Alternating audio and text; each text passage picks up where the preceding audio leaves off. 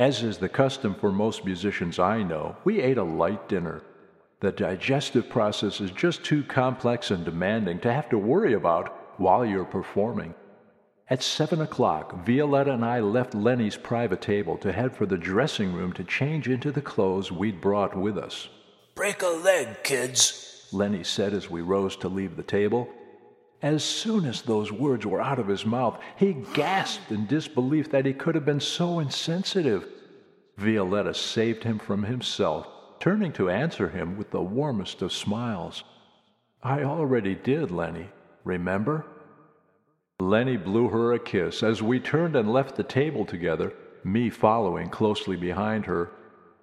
Once in the dressing room, we both changed clothes without saying a word to each other, feeling the need to channel our creative thoughts individually in our own way. I took out my sax and repeated my pre-concert habit of running through some scales to warm up, while Violetta sat on the other side of the room, humming distractedly to herself. The minutes passed quickly. There was a loud knock on the door, followed by a disembodied voice. "5 minutes to showtime, Violetta." I stopped my exercises, thinking she might need some time to be alone to focus her inner energies on the performance that was only minutes away. I quietly walked over to her, kissed her on the cheek, and left the dressing room without need of saying a word, taking my place in the wings. Standing there, waiting, feeling the room breathe from its most secret and hidden corner in those few short minutes before the performance was about to begin, something started gnawing away at my insides. My thoughts carried me away to Trumpet Man's warning of a mission that I had apparently been assigned to complete. By whom and for what reason, I had no clue. My mind was reeling from everything I had experienced during the past week. No, not just the past week, but all the years leading up to the past week as well.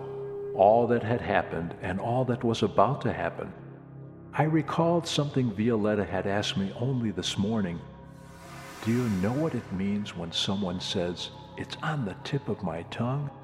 It feels like that. You can't quite reach it, but you know it's there, just on the other side of comprehension." The more I grasped for an answer, the farther it receded into the background. So I put it out of my mind, hoping realization would come in the middle of the night while I slept. 7:30. Showtime. And no Violetta. 7:35. 7:40. Still no Violetta. I paced around in a tight circle where I waited, wondering where she could be. I couldn't catch my breath, wildly concocting plausible explanations for her absence. I was about to sprint to the dressing room to find out what possibly could be delaying her when she limped onto the stage at 7:45 to the welcoming applause of people who, I could tell, obviously already loved her. Frankly, given the inner turmoil I had put myself through for the past 20 minutes, I would have been much more comfortable joining her on stage from the outset, finding it more nerve-wracking standing off stage watching and wondering, but this was her show after all, not mine. I held my sax close, somehow thinking that my body warmth would encourage warm musical tones when my turn came, by osmosis or something like that. The house lights dimmed enough to let everyone know the performance was about to begin, but still enough time for people who wanted to get one final drink at the cash bar at the back of the room without tripping over themselves or each other. Yet no chairs were left empty on this evening. No, Violetta was too strong a magnet, drawing all attention to herself on stage without even trying, and I'm sure without realizing she was even doing it. I gazed around the room, noticing the faces of the people raptly anticipating her musical magic. I guessed that most of them knew Violetta personally and had heard her perform here before. Then it hit me like a ton of bricks. They must also remember her parents and had watched her growing up, performing here for the first time as a teenager. The more I thought about it, the more I suspected they had even heard her last performance with her parents on this very stage. for the Ellicott Room was indeed where that concert had taken place, its stifling history hanging in the air around me.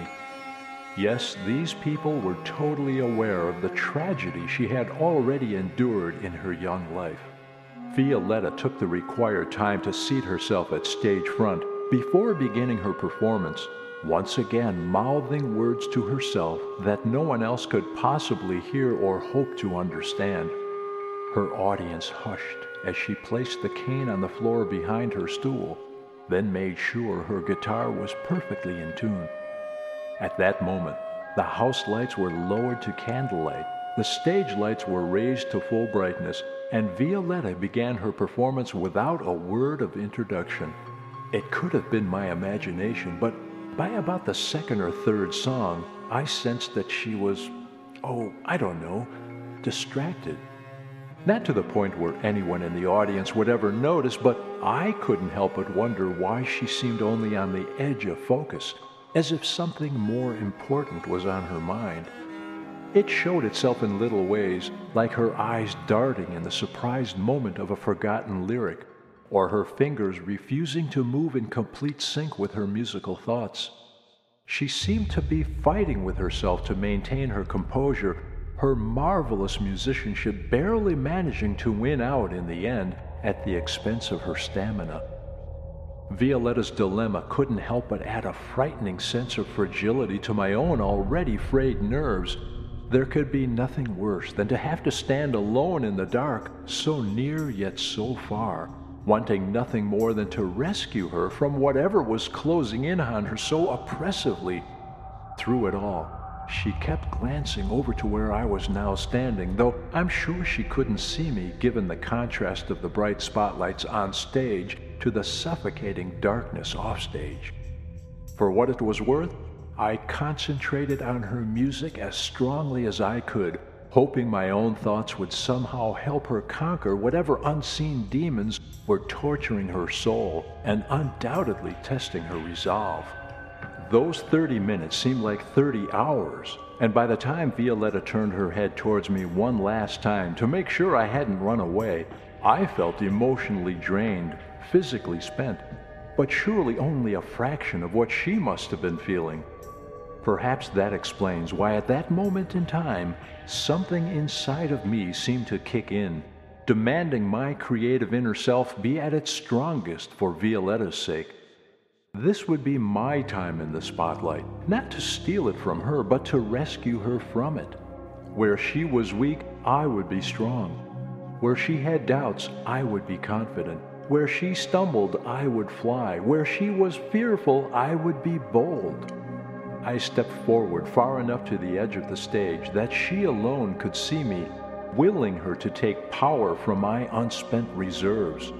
When she saw me, even at this distance, I could see her eyes welling up with tears, and her expression seemed to say, "Thank God you didn't run away, Woody. I need you." It was as if you could see the dark clouds of uncertainty evaporating from her place beneath the bright lights. She exhaled loudly, and her demeanor took on the same resolute look that I remembered from our conversation about the trauma of losing her parents in that irrevocable drunken instant. Now, as then, she smiled, once again as if indicating that the hard part was over and it was time to regain control of her emotions.